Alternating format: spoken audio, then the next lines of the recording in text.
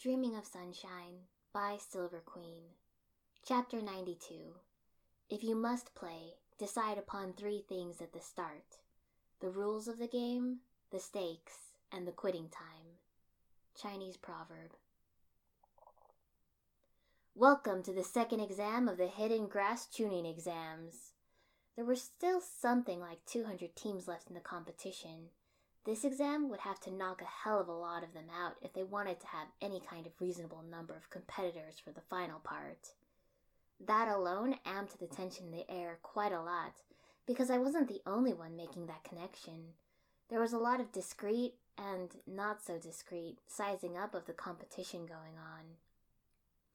Each team, the proctor continued, will be given 1 playing card. Given the number of teams present, that means there will be 5 decks in play. Each is of a different color. She held one up to demonstrate. The back of it was red. Your objective will be to collect 5 cards from the same deck and return here by 5 o'clock. That didn't give us a lot of time.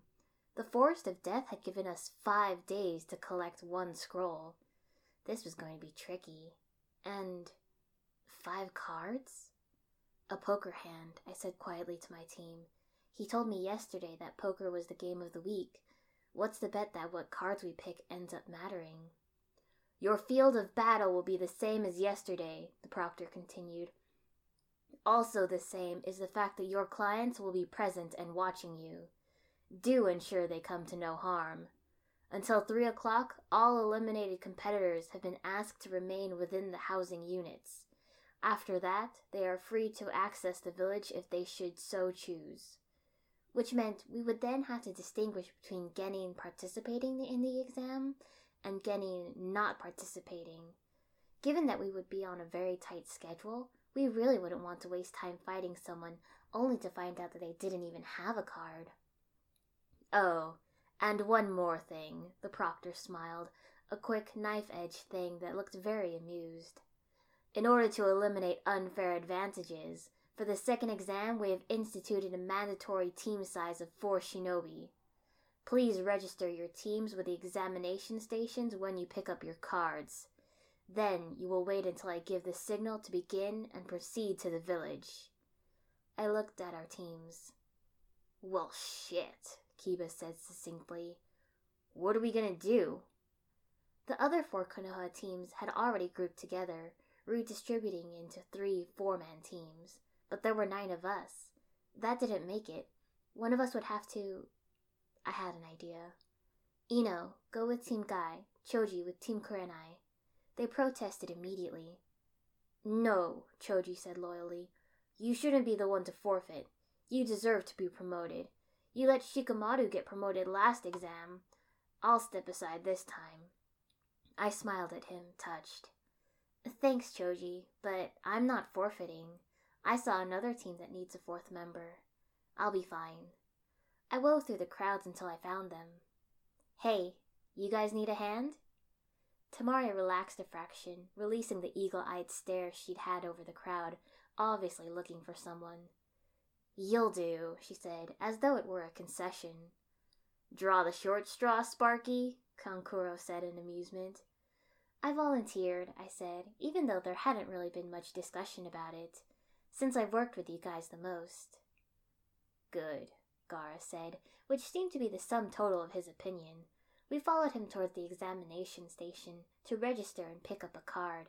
The examiner raised an eyebrow at the mixed village grouping, but I doubted we were the only ones who would have to resort to it. Just outside the stations, we milled around waiting. Gada curved his hands together and sand swirled around in them, forming something that looked like an eyeball before dispersing. An observation jutsu, clearly, which wasn't a bad plan. If we could find out what cards people had now, then it would be much easier to hunt down the right ones later. I was keeping watch too, but there was a limit to what I could see of the stations, and people were being reasonably canny about what cards they were receiving. Well, most people. In full earshot of all the competitors, Lee jumped up and stood on his teammates' shoulders. We have a green card, he announced, holding it aloft just so no one could doubt his words. If you wish to claim it, please come after us. His teeth gleamed as he smiled. Kankuro snorted next to me, crossing his arms. "What an idiot," he muttered. "Is he for real?"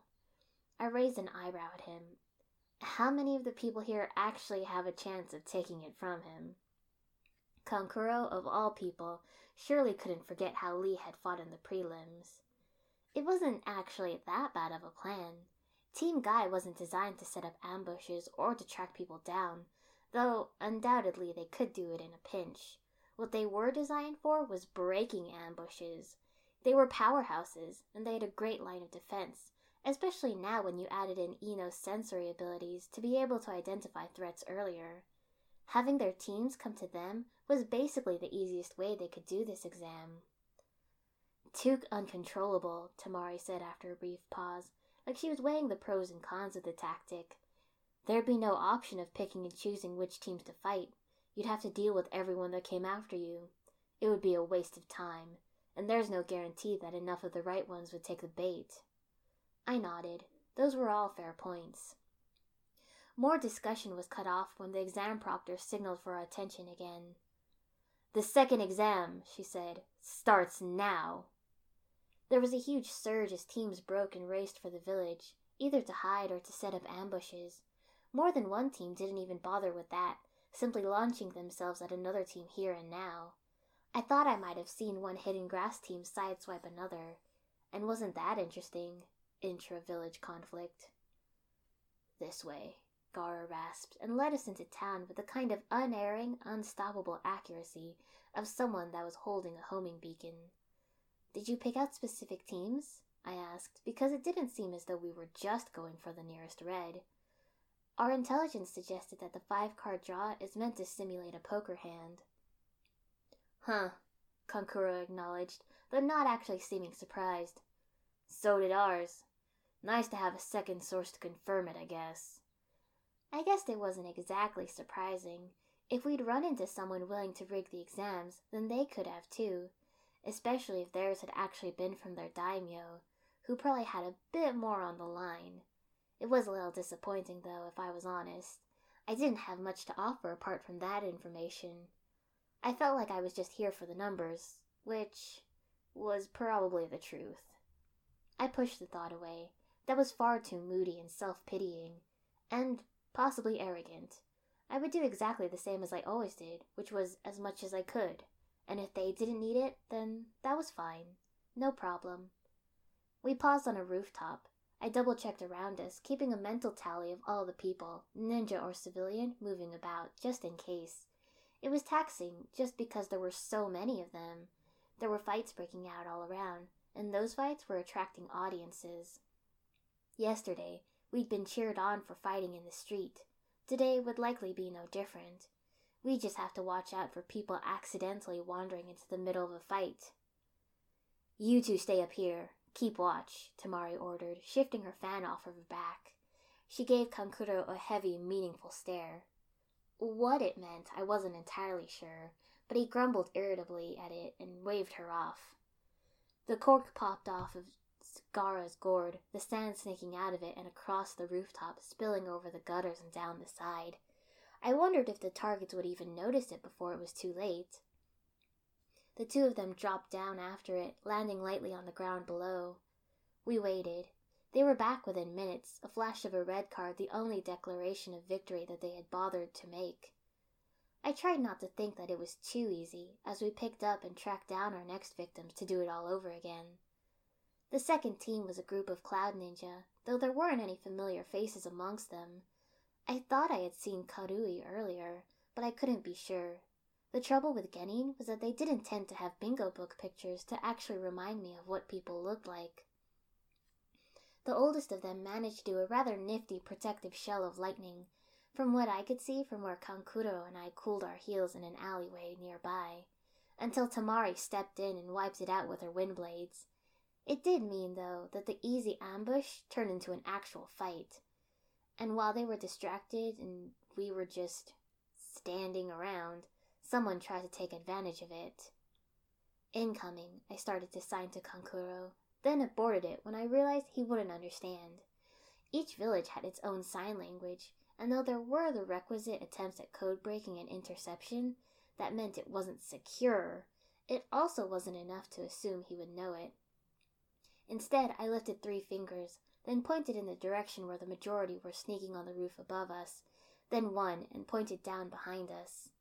Kankuro raised a hand, paused as he ran into the same difficulty as I had, then beckoned me over towards where Gaara and Temari were fighting. I tilted my head. Was he just suggesting that we fall back? Or something else? God, charades. This is terrible. There wasn't time to try to communicate like this.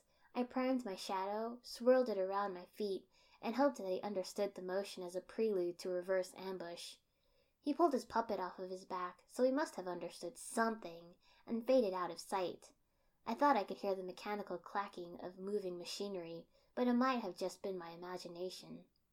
There was a pause. I waited. Then the ninja that I was observing burst forward, dropped off the roof, and landed behind me. He grabbed my upper arm, and there was the singing of a blade moving through the air before a knife came to rest at my throat. 0 points, I decided, having grabbed him with the shadow possession the moment he hit the ground and controlled every movement after. He hadn't even noticed. "Hand over the card," he said. "You really think I have it?" I asked, striving to sound as bored as I could. His 3 teammates dropped down in front of me. They were, well, a little impressive looking. Their headbands said they were from Hidden Swamp, and they had rebreathers slung around their necks, even though they wouldn't need them here. One had gloves with wicked spiked knuckles. I wouldn't have liked to go 3-on-1 in a fight with them, but I also had them in shadow possession before they hit the ground, so that was a kind of a moot point. "Fine, you're a hostage. Better hope your team will give up their card for you." There was a distinct taunting note in his voice that I disliked intensely, a kind of, well, they might not, and who could blame them? "I have a better idea," I said, keeping the same really friggin' bored tone of voice. "You give me your card, and I let you go." There was a beat of disbelief. "I think you misunderstand what hostage means," the one behind me growled. "I think you're not as observant as you think you are," I shot back. His arm flexed against my jutsu, like he was trying to press the knife in closer. Enough of this, I decided, pulling my own arm forward and away. The knife moved away from my neck. "Hey, what?" I lowered it down, my hand empty, hovering it over my thigh. "Femoral artery," I said. "I stab here and you bleed out in 20 minutes. I let that hang in the air. They struggled and came to the dawning realization that they had, in fact, fucked up big time. "Card," I suggested. The one on the edge looked down. "It's in my pocket," he said, voice soft. "Let me get it, then we'll go." I considered him. "Nice try. Kankuro, if you would." Something came forward, but it wasn't Kankuro. It looked like him, sure, but it wasn't. Karasu stepped forward and peeled open the boy's pocket, not flinching when what unfolded instead was a friggin' spike trap that launched it out into its face. On a human, it would have been horrifying and devastating. On a puppet, well, Karasu's face swiveled an entire 180, so it still looked pretty horrifying. Its jointed fingers kept going through pockets, though, until it pulled out a blue-backed card. "What a waste," it said. "Not even our color." I shrugged. So did the rest of them. "Want to hide them up?" I asked. That probably wouldn't take them out of the exam entirely, but it would buy us enough time to get clear and not have to worry about immediate retaliation. "Yeah," Karasu said. "I've got locks." Locks were apparently a version of wooden handcuffs. They came in halves, with each side having a Z-notch in the end. You lined them up and snapped them together, and then the only way to disengage them was to slide them sideways, which was complicated by the fact that arms tended to have hens at the end. They wouldn't have been unbeatable, but apparently they were easy to produce, especially for puppet masters who just carved them out of wood scraps from their puppets. "These are handy," I said, inspecting an extra set. "Simple, yet effective." "If you get stuck in it, I'm not letting you out," Kankuro warned. I snickered. Seriously? Tamari said, appearing in the mouth of the alley, voice exasperated. You couldn't stay out of trouble for 5 minutes? Lookout duty, Kankuro. He shrugged. We looked out, and we saw an ambush, so we dealt with it. Wasn't hardly any trouble. The swamp ninja nearest him snarled something invective. Gaara gave him a look that might have actually caused ice to spontaneously combust and go up in flames, not just something as pedestrian as melt. He showed up really damn quickly. You were hurt? He asked, eyes flicking over us both. Kankuro rolled his shoulders and grinned. Nah, he said. Turns out Sparky has some use after all. Well, I did most of the work there, so I don't know what you're for, I said levelly. It took half a second to register with Kankuro, and he spluttered. Oi, you! Show some respect! You could have ended up with a spike trap to the face. I blinked at him slowly. I'd have just made him open it himself, I pointed out. I hadn't, because I thought it might be exploding notes, the more easily carried kind of trap. And a ninja might be able to set off exploding notes while still in shadow possession if they had that kind of chakra control. They'd still end up holding them, but still might think it a risk worth taking. That's enough, Gaara decided, and we were off.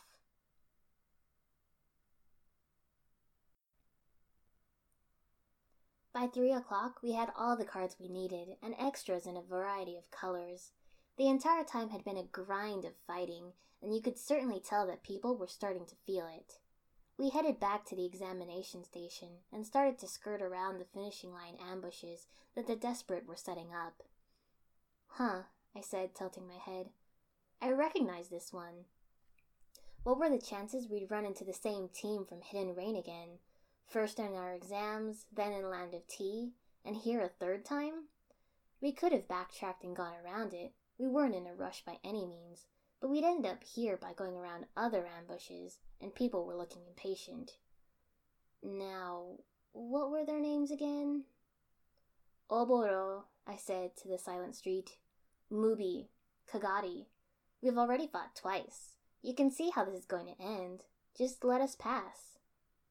Something shimmered low on the ground, and the form of a boy in a white jumpsuit rose up. He was the one with both eyes uncovered. So, Oboro, then. He glared at me. You killed our sensei. No, I didn't, I said, genuinely startled. I mean, he was a Konoha missing ninja. I handed him over to the authorities. He's probably still alive. That didn't, apparently, make things any better in his eyes. Well, okay, I could see that. I'd even said probably.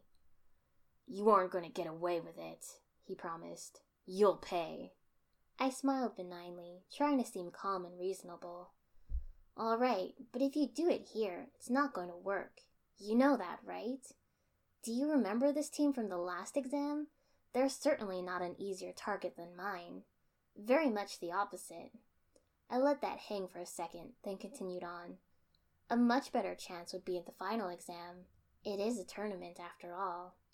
I wondered if I should add a challenging, if you think you can make it, to the end of this sentence, but decided against it. I was going for friendly and reasonable, not try to get them to kill me. Pity. I had so much more success with that tactic. Tamari shifted impatiently, crossing her arms. If you're going to attack, she said bluntly, get on with it. Otherwise, get out of our way. Oboro's eyes dragged across her, flicking over the rest of the team in indecision. It seemed he did remember them and was smart enough to back off, because he glared at me once more and sank back into the ground. I waited a beat just to see if there was going to be a follow-up attack, then said, Huh, I didn't think that would actually work. Can't see why not, Kankuro said dryly, starting to walk faster. Very convincing. I don't know why everyone isn't sold on, you can just kick my ass later. I made a face at his back. We weren't the first people back to the field, but since we still had to wait until 5 o'clock regardless, it didn't really matter much. More interesting was that there were now 5 poker tables, with colored felt, set up around the field. Our information was probably right on the mark then, though I noticed some other teams giving them highly uneasy looks. By about 4:30, it wasn't just ninja teams arriving. Clearly, the spectators had been informed that something was about to go down, because there were plenty of them appearing in droves, some picking their way over the grass in impractical shoes, in anticipation of a good show. At 5 o'clock sharp, the exam proctor stood up and signaled for attention. "The second exam concludes now," she said. "No more teams will be accepted. However, there are a limited number of places in the third exam, so there will be one final test. You will have noticed that there are 5 tables set up around the field. Please make your way to the table with the same color as your cards. The proctors will further explain the rules to you there." There were 4 teams that grouped around the red table with us, none of them ones we had run into over the day, which at least spared a bit of awkwardness. "The game," our exam proctor/card dealer said, shuffling a deck with enough skill and agility that every card was airborne at the same time between his hands, "is standard 5-card poker. Each team gets 4 gambling chips, each one representing one person's entry into the third exam for the winner of the hand. If you gamble a chip and lose, you do not get it back." He raised an eyebrow at us until we nodded back. "For the first round," he went on, "you'll use the cards that you retrieved in the second exam. For every round after that, I'll deal from this deck. We'll keep playing until the limit of entries for the third exam has been reached, however long that takes. There are only 32 spaces in the tournament available, so I don't think it will take that long." He grinned, a quick knife-edge thing. I did the math. There were 5 teams at our table. 5 tables, 25 teams of 4 apiece. 100 shinobi competing for 32 spaces was a rough 1 in 3 chance. Well, that was the straight math. In reality, it was lopsided because there were those of us who came prepared. He doled out 4 chips to us, the kind of circular, stripy things from gambling tables. Gata held out our cards and didn't even bother to fan them out. "All in," he rasped, and pushed all 4 buttons further into the table. There was a smattering of applause from the audience around us, more grouping over as it became obvious there would be an interesting round. The idea of people walking around and seeing all the cards seemed antithetical, but then cheating was obviously part and parcel of the game. The team next to us, from Nadeshiko Village of all places, looked wide-eyed. "We fold," one said hastily, dropping their cards onto the table. 2 other teams folded, but the last obviously decided we were bluffing. "All in," the leader said, staring daggers at us. "Metaphorically." The dealer smirked. "Okay, kids, show the cards." They had a high card and 2 sets of pairs. Gata laid down a royal flush. There was more applause this time. The other team slapped the table and cursed.